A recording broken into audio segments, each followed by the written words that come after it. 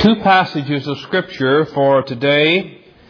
Psalm chapter 148, which we covered last week in verses 1 through 6. Today we'll read verses 7 through 13. And then a passage from the New Testament, from the book of Hebrews chapter 1 and verses 1 through 3. This will be the 30th message in our series of messages on the whole counsel of God. And the subject that we'll be approaching today will be the power of God in providence or human government.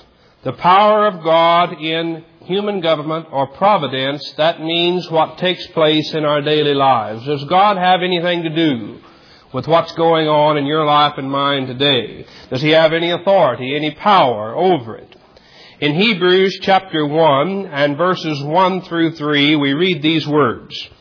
God, who at sundry times and in divers manners spake in time past unto the fathers by the prophets, hath in these last days spoken unto us by His Son, whom He hath appointed heir of all things, by whom also He made the worlds. Now that's what we covered last week, the creation of God in the worlds.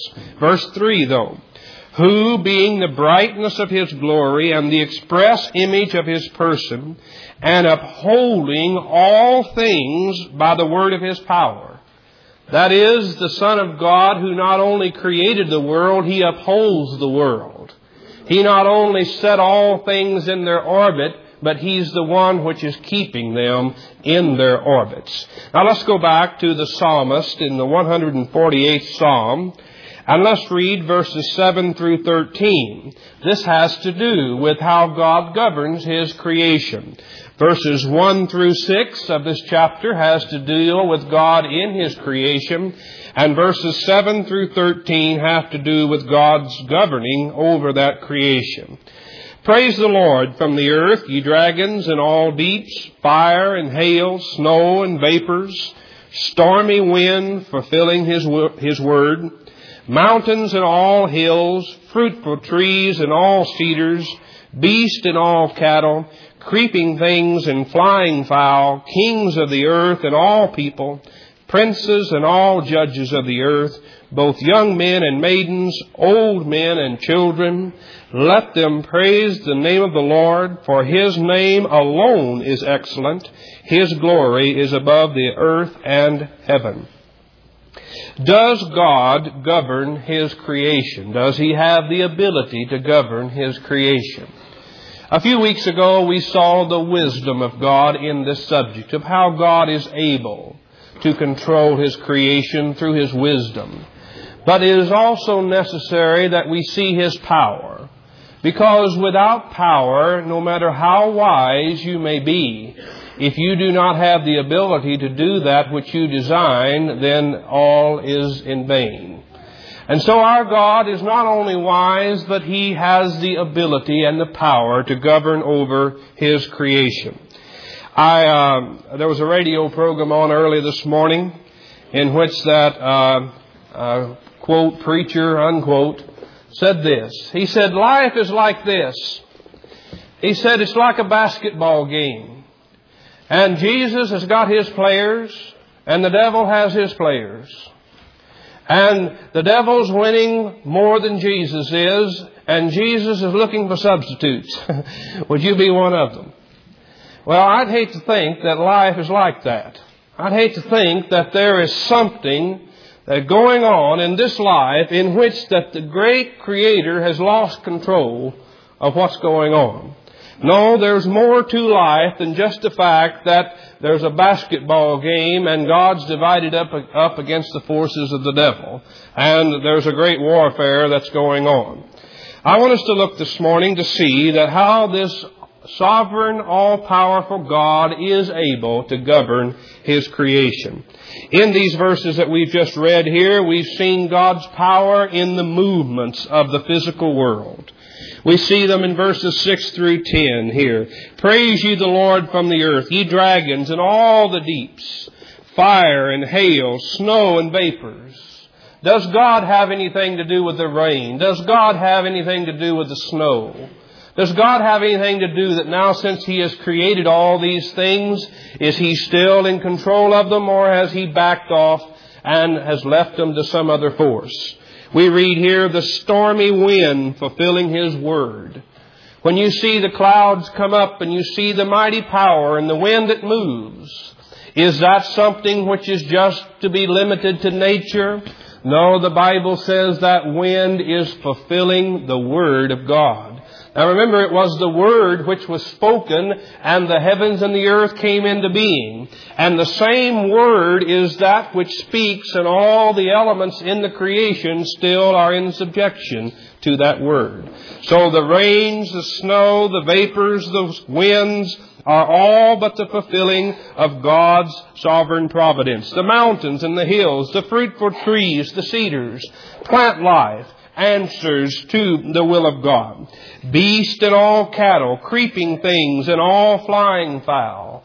All of the animal creation lives and moves and has its being in God. Someone might raise the question. It comes up ever so often in dealing with the Old Testament account of the flood and the Ark of Noah, particularly with young people. The question is asked, Pastor Gables, if there really was a flood, then how did all those animals know to go into the ark, and how did they get there, and how did Noah have a time getting them in the ark? Well, now listen carefully. Noah did not have to go out with a rope and tie down the cattle and the beast and everything to get them to come into the ark. The same God which gives the nature for the Canadian geese to go south for winter is the same God which controls the nature of the animals, and He has but to speak and they make and journey their way unto the ark.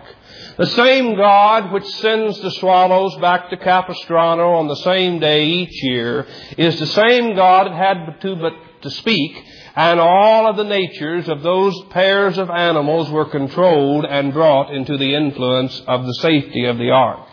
So that if we see God working in nature today, then it is no great mystery that the same God could control all of the animals and bringing them into where He would have them to be. That is, He would merely have to speak to the lions and the tigers, and but to change their natures and to bring them into the ark. The question is asked at the same time, well, how did all of these animals get along in the ark? How could all of these live together? How could the lions be prevented from eating the cattle and so forth? Now listen. The same God which controls the hibernation of the bears and lays them aside each winter is the same God that also controls the ravenous nature of the beasts of the field that desire the flesh of others, and can control that appetite and lay it aside until at such time it's pleasing unto Him. So that when you see that the omnipotent, all-wise God is still working in His creation, then these questions evaporate from the scene as to how did this take place and how did that take place. That is, the God which establishes nature is above nature. The God which sets the forces of nature into effect is not then bound by those forces. He can so operate and bring them to fulfill His will. In Acts chapter 17, verse 28, the Apostle Paul says, "For in Him we live and move and have our being." God not only created us, but in Him we live, we get the force, and we move, and we have our existence in Him. God's power is also seen in restraining the evil nature of the devil. And I think that we're going to dwell a little bit on this morning. Old Slewfoot's here, and I think he ought to have a word for him. Quite often we concentrate on preaching to those of you that are sinners here, and we have a lot of those to deal with. But for a few minutes we're going to deal just with the devil himself, because God has a word to him, and he's here today. Just as he attends all, he's very faithful to attend the assembly of the saints. Now he's here today. Now God's power and might is seen in His ability to restrain the very evil nature of the devil. Do you realize, beloved, that Satan would destroy you if he could? Do you realize that he which was released upon Job would do all of that and over again if he could?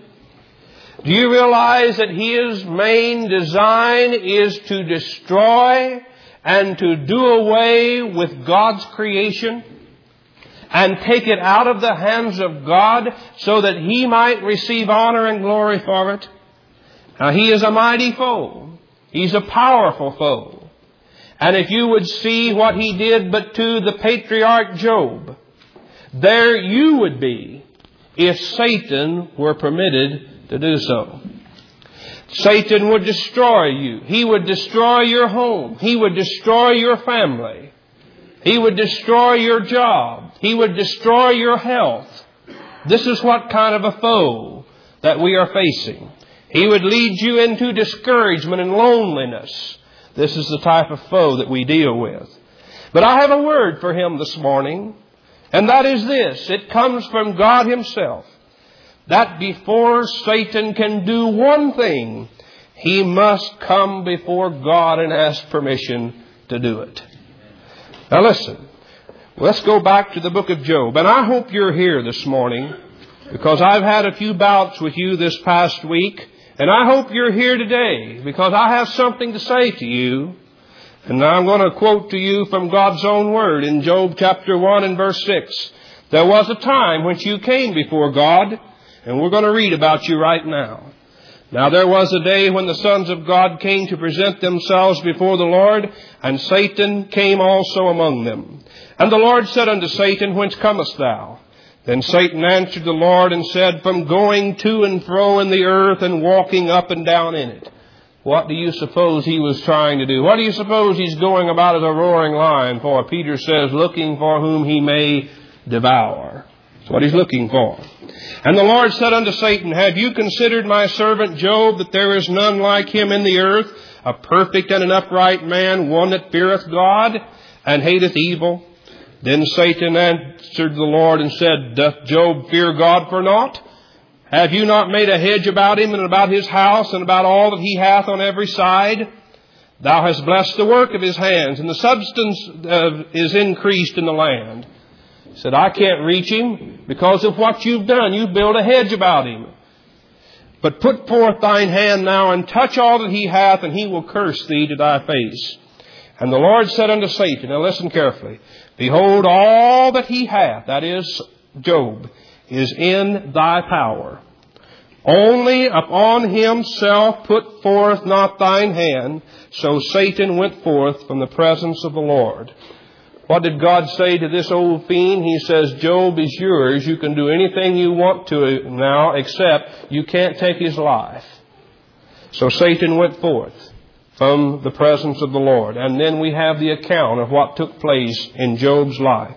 The point is this. You boast in your power and in your might, which is great, and I will acknowledge that. But you have no power to lay one hand upon one hair of Job's head without obtaining permission from God. In other words, you're sort of limited. There's not much that you can do without God granting you a little freedom on your chain, because, brother, you are chained. And you'll go no further than what the all-powerful God will permit you to go. Now that may say, you may have rejoiced when that preacher on radio this morning said that you were winning a lot of the battles. Now wait just a minute, you never have won a battle. You may have thought that you won a battle, but the greatest battle that you thought you won of all was on the cross, and God turned that around into your utter defeat. You have no power but that which God gives you. Now, if that doesn't sit well with you, and if you think that you have to obtain permission just to speak unto Job and to afflict him, I would humble you even a little bit more. Not in my own power, because I cannot overcome you, but I can humble you through the Word of God. And I want to point out another thing that you've got to gain permission from God to do. In Matthew chapter 8 and verse 29. Matthew chapter 8 and verse 29. There was an account given in this particular passage of Scripture with the man who was possessed of demons. And he was known as the maniac of Gadara. And Jesus came in contact with him one day, and I want to read to you what you had to do. And behold, they cried out, saying, What have we to do with thee, Jesus, thou Son of God? Art thou come hither to torment us before the time? And there was a good way off from them a herd of many swine feeding. So the devils besought him, saying, If thou cast us out, suffer or permit us to go away into the herd of swine. And he said unto them, Go. And when they were come out, they went into the herd of swine, and behold, the whole herd of swine ran violently into a steep place into the sea, and perished in the waters. Now listen here, old Slewfoot, that you're here this morning. You think that it's humbling that you have to go before God to gain permission to lay one hand of affliction upon His people. You've even got to go before God to indwell the body of a pig. That's pretty low, brother. You remember back there in the book of Genesis in which that God placed a curse upon you? He said that dust shalt thou be, and on thy belly thou shalt go. Now many have misunderstood that and thought that you were some type of a snake. But no, that wasn't what God put His curse upon you, that you're some type of a physical slinking snake. It means that you are cursed below all the cattle of the earth. You're one of the lowest things now in power. That you, before you can even inhabit the body of a pig, you've got to gain permission from Jesus Christ. May you swallow that. And may you go away, because the Bible tells me to resist the devil and he shall flee from you. And by the power of God's authoritative word, we remind you, you're under a curse. You're under a curse.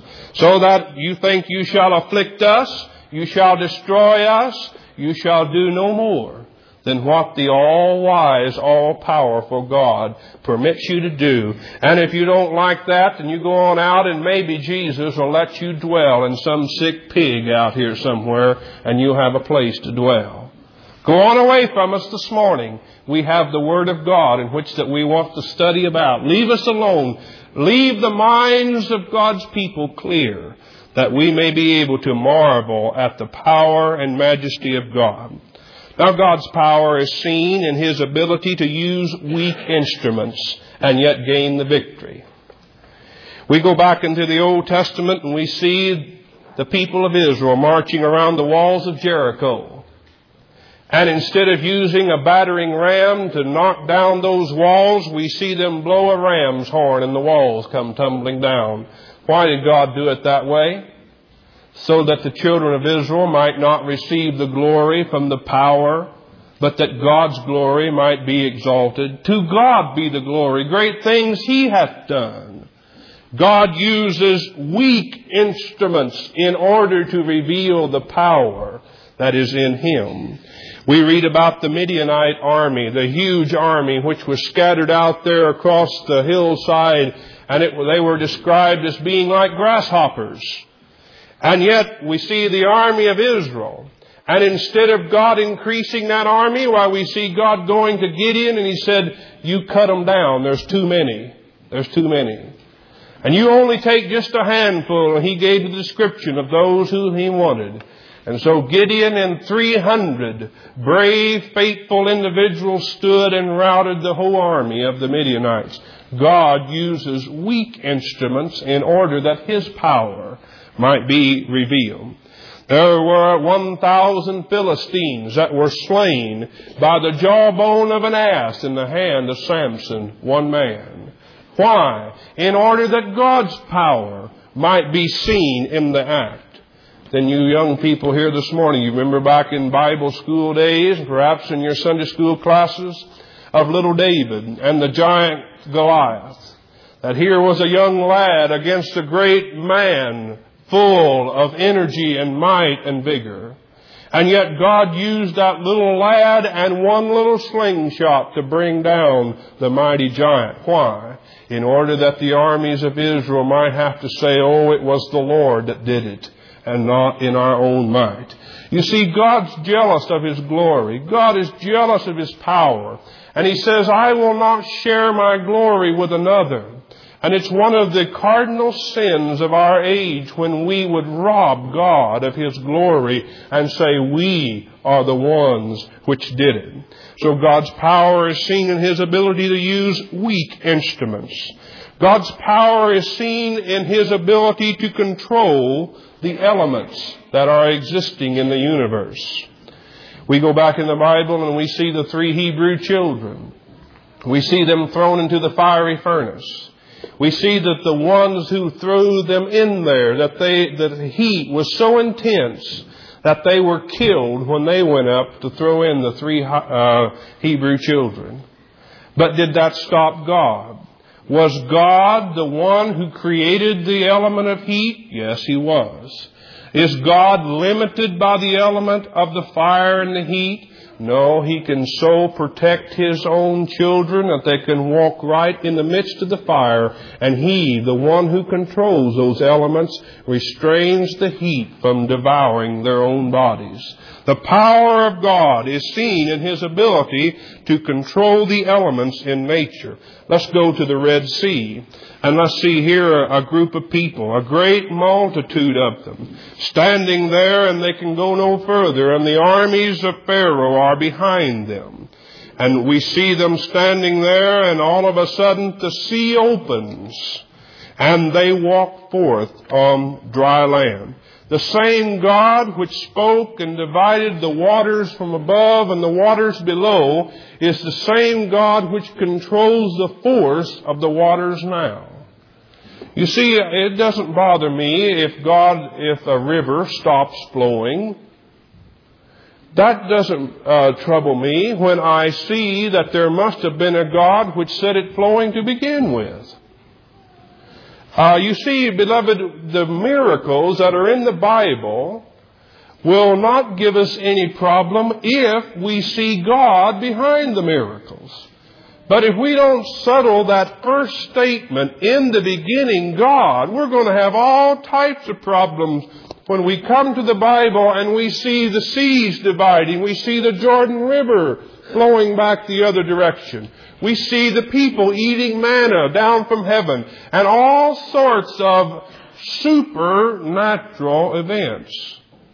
If we leave God out of the picture, then we have nothing to attribute these events for.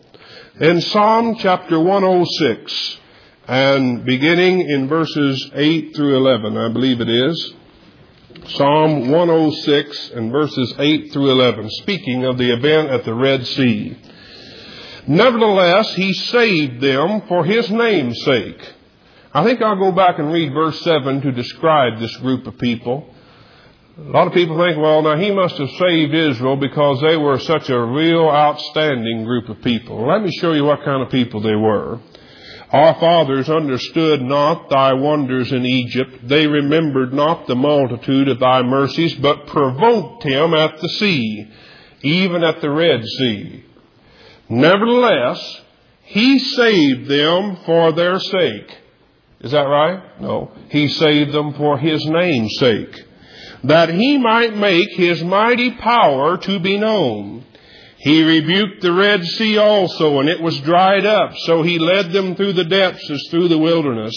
And He saved them from the hand of him that hated them, and redeemed them from the hand of the enemy.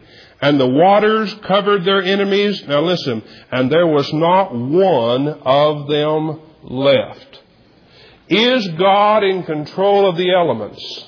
The God which divided the waters in the Red Sea is the same God which safely led, now listen, each man, woman, boy, and girl, and the cattle and their animals across that sea, and not a one of them perished. But He's the same God which spoke, and not a one of the host of Pharaoh was left alive. And my friend, that's what kind of a God in whose hands we are. Not one Israelite died in the Red Sea, but not one Egyptian escaped the power of God in the Red Sea. And the God who's able to divide the sea, He's the one who's able to speak, as Jesus would say, and the winds would stand still. Our God is in control of the elements. His mighty power is seen there. God's power is seen in the control of the hearts of men. In Proverbs chapter 21 and verse 1, the king's heart is in the hand of the Lord. As the rivers of water, He turneth it whithersoever He will. Now here's the king's heart. This is not just a person like you and I. This is a mighty person which has much power, much authority, much ability in his character. But yet God says that king's heart is in my hand. And just as I am the one which forms the course of the rivers, I'm the one which is in control of the thoughts and intents of his heart. Now one king one day didn't believe that, and he thought that he would war against God. His name was Nebuchadnezzar. I'll turn now to the book of Daniel, chapter 4. And let's look at this most powerful God in how He taught Nebuchadnezzar this great truth.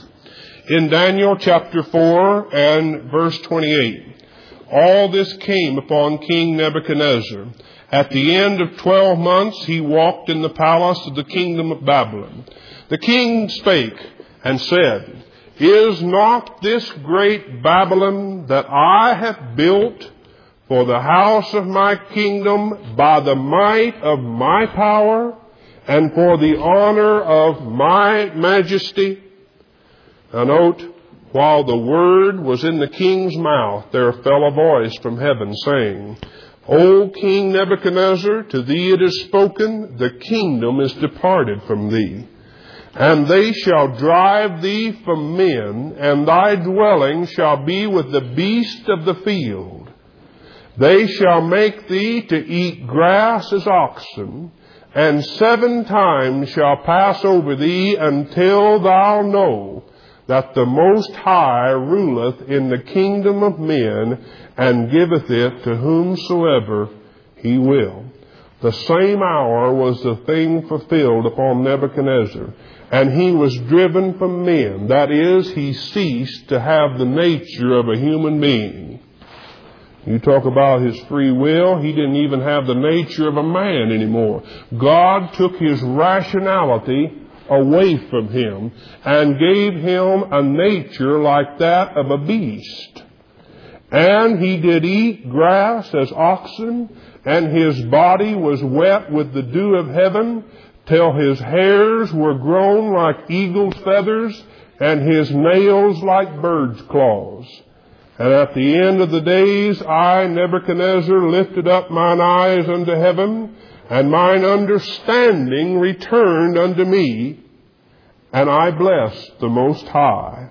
And I praised and honored Him that liveth forever, whose dominion is an everlasting dominion, and His kingdom is from generation to generation. And all the inhabitants of the earth are reputed as nothing, and He doeth according to His will in the armies of heaven and among the inhabitants of the earth. And none can stay or say unto Him, What doest thou? And at the same time my reason returned unto me. And for the glory of my kingdom, mine honor and brightness returned unto me. And my counselors and my lords sought unto me. And I was established in my kingdom, and excellent majesty was added unto me. Now I, Nebuchadnezzar, praise and extol and honor the King of heaven, all whose works are truth, and whose ways are judgment, and those that walk in pride He is able to abase. Now, brother, that's an humbling experience. That for 7 years, This man who said, look at Babylon, I build it with my ability for my name's sake. And God took away the rationality of his mind and gave him the nature of a beast. His own physical body began to change, and he took upon himself like feathers and claws of a bird. And for 7 years he ate grass with the oxen. And then God restored his rationality to him. And I want you to notice how Nebuchadnezzar acted. He said, O God that liveth forever, I praise you and I extol thee, because you are the one true God who rules and reigns in the heavens. And you raise up kings and you take down kings. I'll give you the praise for who you are. Isn't it sad that we little puny creatures won't bow ourselves to see that it is the God which rules over all, that we are in his power and in his control, that we have to end up in such awful experiences because we will say, Lord, not your will, but my will be done. As we see all of these things, then we're brought to a close with this instruction.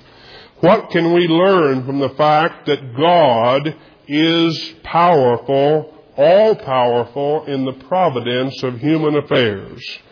First, we can learn that this ought to humble us. It ought to humble us as it did Nebuchadnezzar. In the New Testament, in Acts chapter 12 and verses 21 through 23, we have another king, Herod. And Herod, I guess, thought he was quite a fellow. He stood before his group one day and he gave a speech.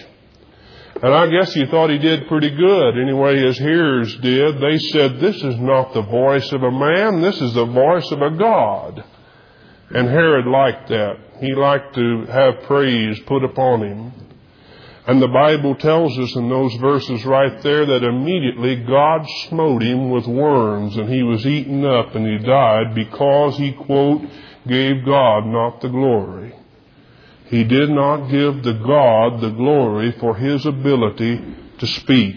Do you see that, beloved? Even I here today and you, where do we get the ability to speak from? It's from God. All things are of him and through him and to him, and yet we think that we are independent creatures, that we can get along without our God. And because Herod would rob God of his glory, God says, all right, here, I'll call the worms into your body right now. That's humbling. That's humbling. Some would say, well, I'll tell you what I'll do. I'll get in a building and I'll hire the most powerful guards and I'll fix it so no one can get in, and then just let God try to do anything to me. My friend, the same God that spoke is the same God that can send one little germ past all of those guards and implant it in a certain organ in your body and take your very life. Who do you think you can get away from this type of a God? That ought to humble us. If you're here without Jesus Christ, where do you think that you can run? I appeal to your mind. Where can you run to get away from this God? He's a great God. He's a powerful God. All the forces of nature are at his disposal.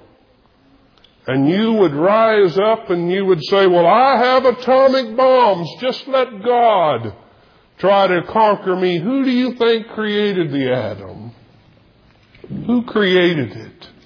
Shall man, you read in the 2nd Psalm, that the kings of the earth imagine a vain thing. They think that they can throw off God and not be restrained by him. It's an humbling thing when we see that God can take, and we can walk out of this building today in rebellion against God, and all God has to do is send one hornet and plant it in the right place, and my friend will be having your funeral here in a few days.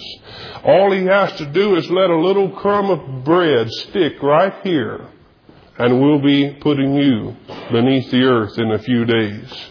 Do you not see the humbling thing that this should bring us down to see that our life is in Him and we move and have our being? But now, in the last thing, we would not end with that. That's only to humble the rebellious.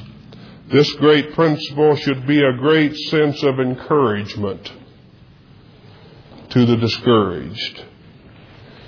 Are you discouraged today, and maybe you've had some setback and you feel that, there's just no hope. Satan's too strong. My friends have forsaken me and there's no hope for me. I have no strength in my body. It's leaving me.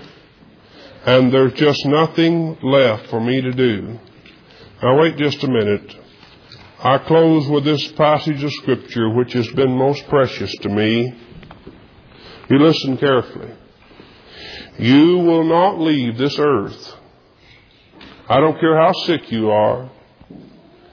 You'll not be destroyed by any other force in this earth until at such time God is ready to call you on. I don't care how powerful a gun, how powerful a cancer, you will not leave until God calls you on. He's the one that controls all of these things. Now listen carefully.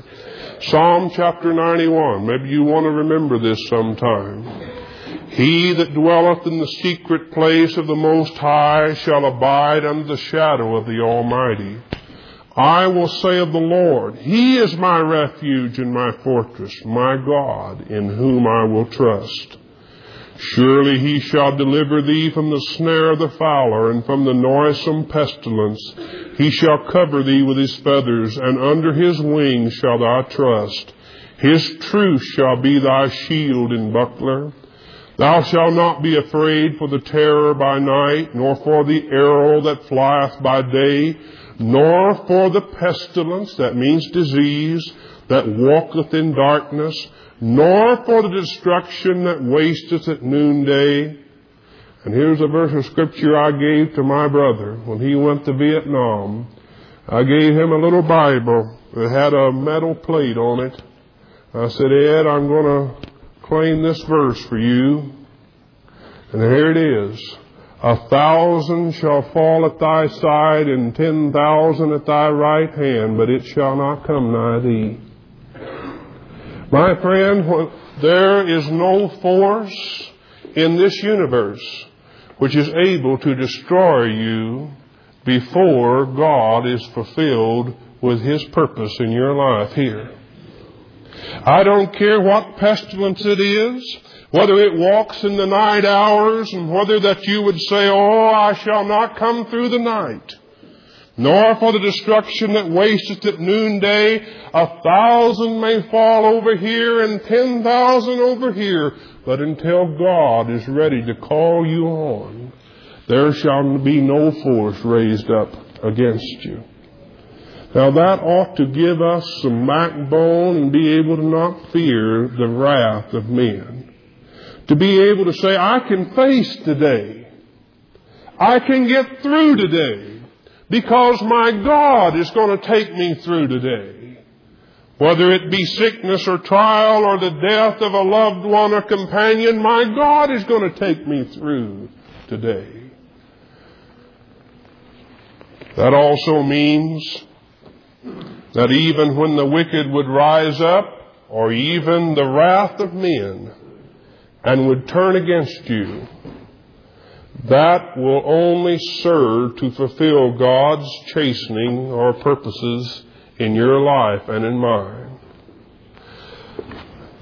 You say, Pastor Gables, how do you know when you're supposed to go to a church, and how do you know when you're supposed to leave a church, and so forth? That isn't an easy decision to make. But I know this, God's the one that put me here, and God's the one that'll take me away. And I know that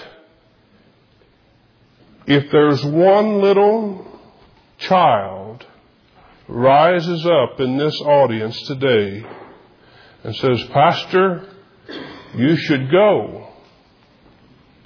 If God does not stand by me, I cannot stand against that little child. But also know this. If every one of my hearers this morning rise up, say, Pastor, we're going to get rid of you. If God doesn't say so, you won't get rid of me. No, you won't. In other words, until God grants His time, and He will do this. That is, I cannot stand against one little child, but I can stand against all the armies of the world, because God's power is for me. And it's for you. It's for you. We know that all things work together for good to them that love God, who are the called according to His purpose. Has somebody taken your name down in the mud? Now wait a minute, they can't hurt you. They can't hurt you. Because God will stand and vindicate that name. Someone mocked you and made fun of you. They did David. Shimei would mock David, and David would say to one of his servants who was getting ready to go off and go over and cut off that old boy's head, David said, let him alone. Maybe God will bring good out of this. No, all things shall work together for good, because the all-powerful providential God is the one who but speaks and controls, and the winds and the heavens and the earth and the armies and the waters of the sea are all there at His disposal to carry out His all-wise purpose. Now, should that not enable you to throw back your shoulders a little bit? Should that not enable those old sagging knees which say, I just can't go on any longer, to get a little strength? Listen, you may live 100 years if that's God's purpose. You may say, well, I'm just about ready. My strength's about all gone. Where does your strength come from? It comes from God. It comes from Him. And yet you may be strong and healthy here this morning and not have a single thing wrong with you, and walk out of this building and fall over with a heart attack. You see, our life is in God's hands. Let us not fear what man shall do unto us. How many mothers and dads, you're here this morning, you're saying, oh, my children, I don't know what's going to happen to. No, you don't. Leave them in the hand of the Lord. Teach them the ways of the Lord, but yet they're beyond your control in a certain way. My mother had to take my brother and kiss him goodbye and send him overseas there. She had no way of protecting him from the armies of the Vietnamese. But my friend, her God did. Her God did. And He was pleased to bring him home safely. God does that for you. He does it for me. May we see that our very lives are in His hand. And aren't you glad that He didn't reveal when He's going to call you in our own home? You know what we do? We'd sit around and mope all day long, wouldn't we? You see? He hadn't done this. So we go on and do what God has revealed in His Word to do. Let us give Him the glory for it this morning. Stand.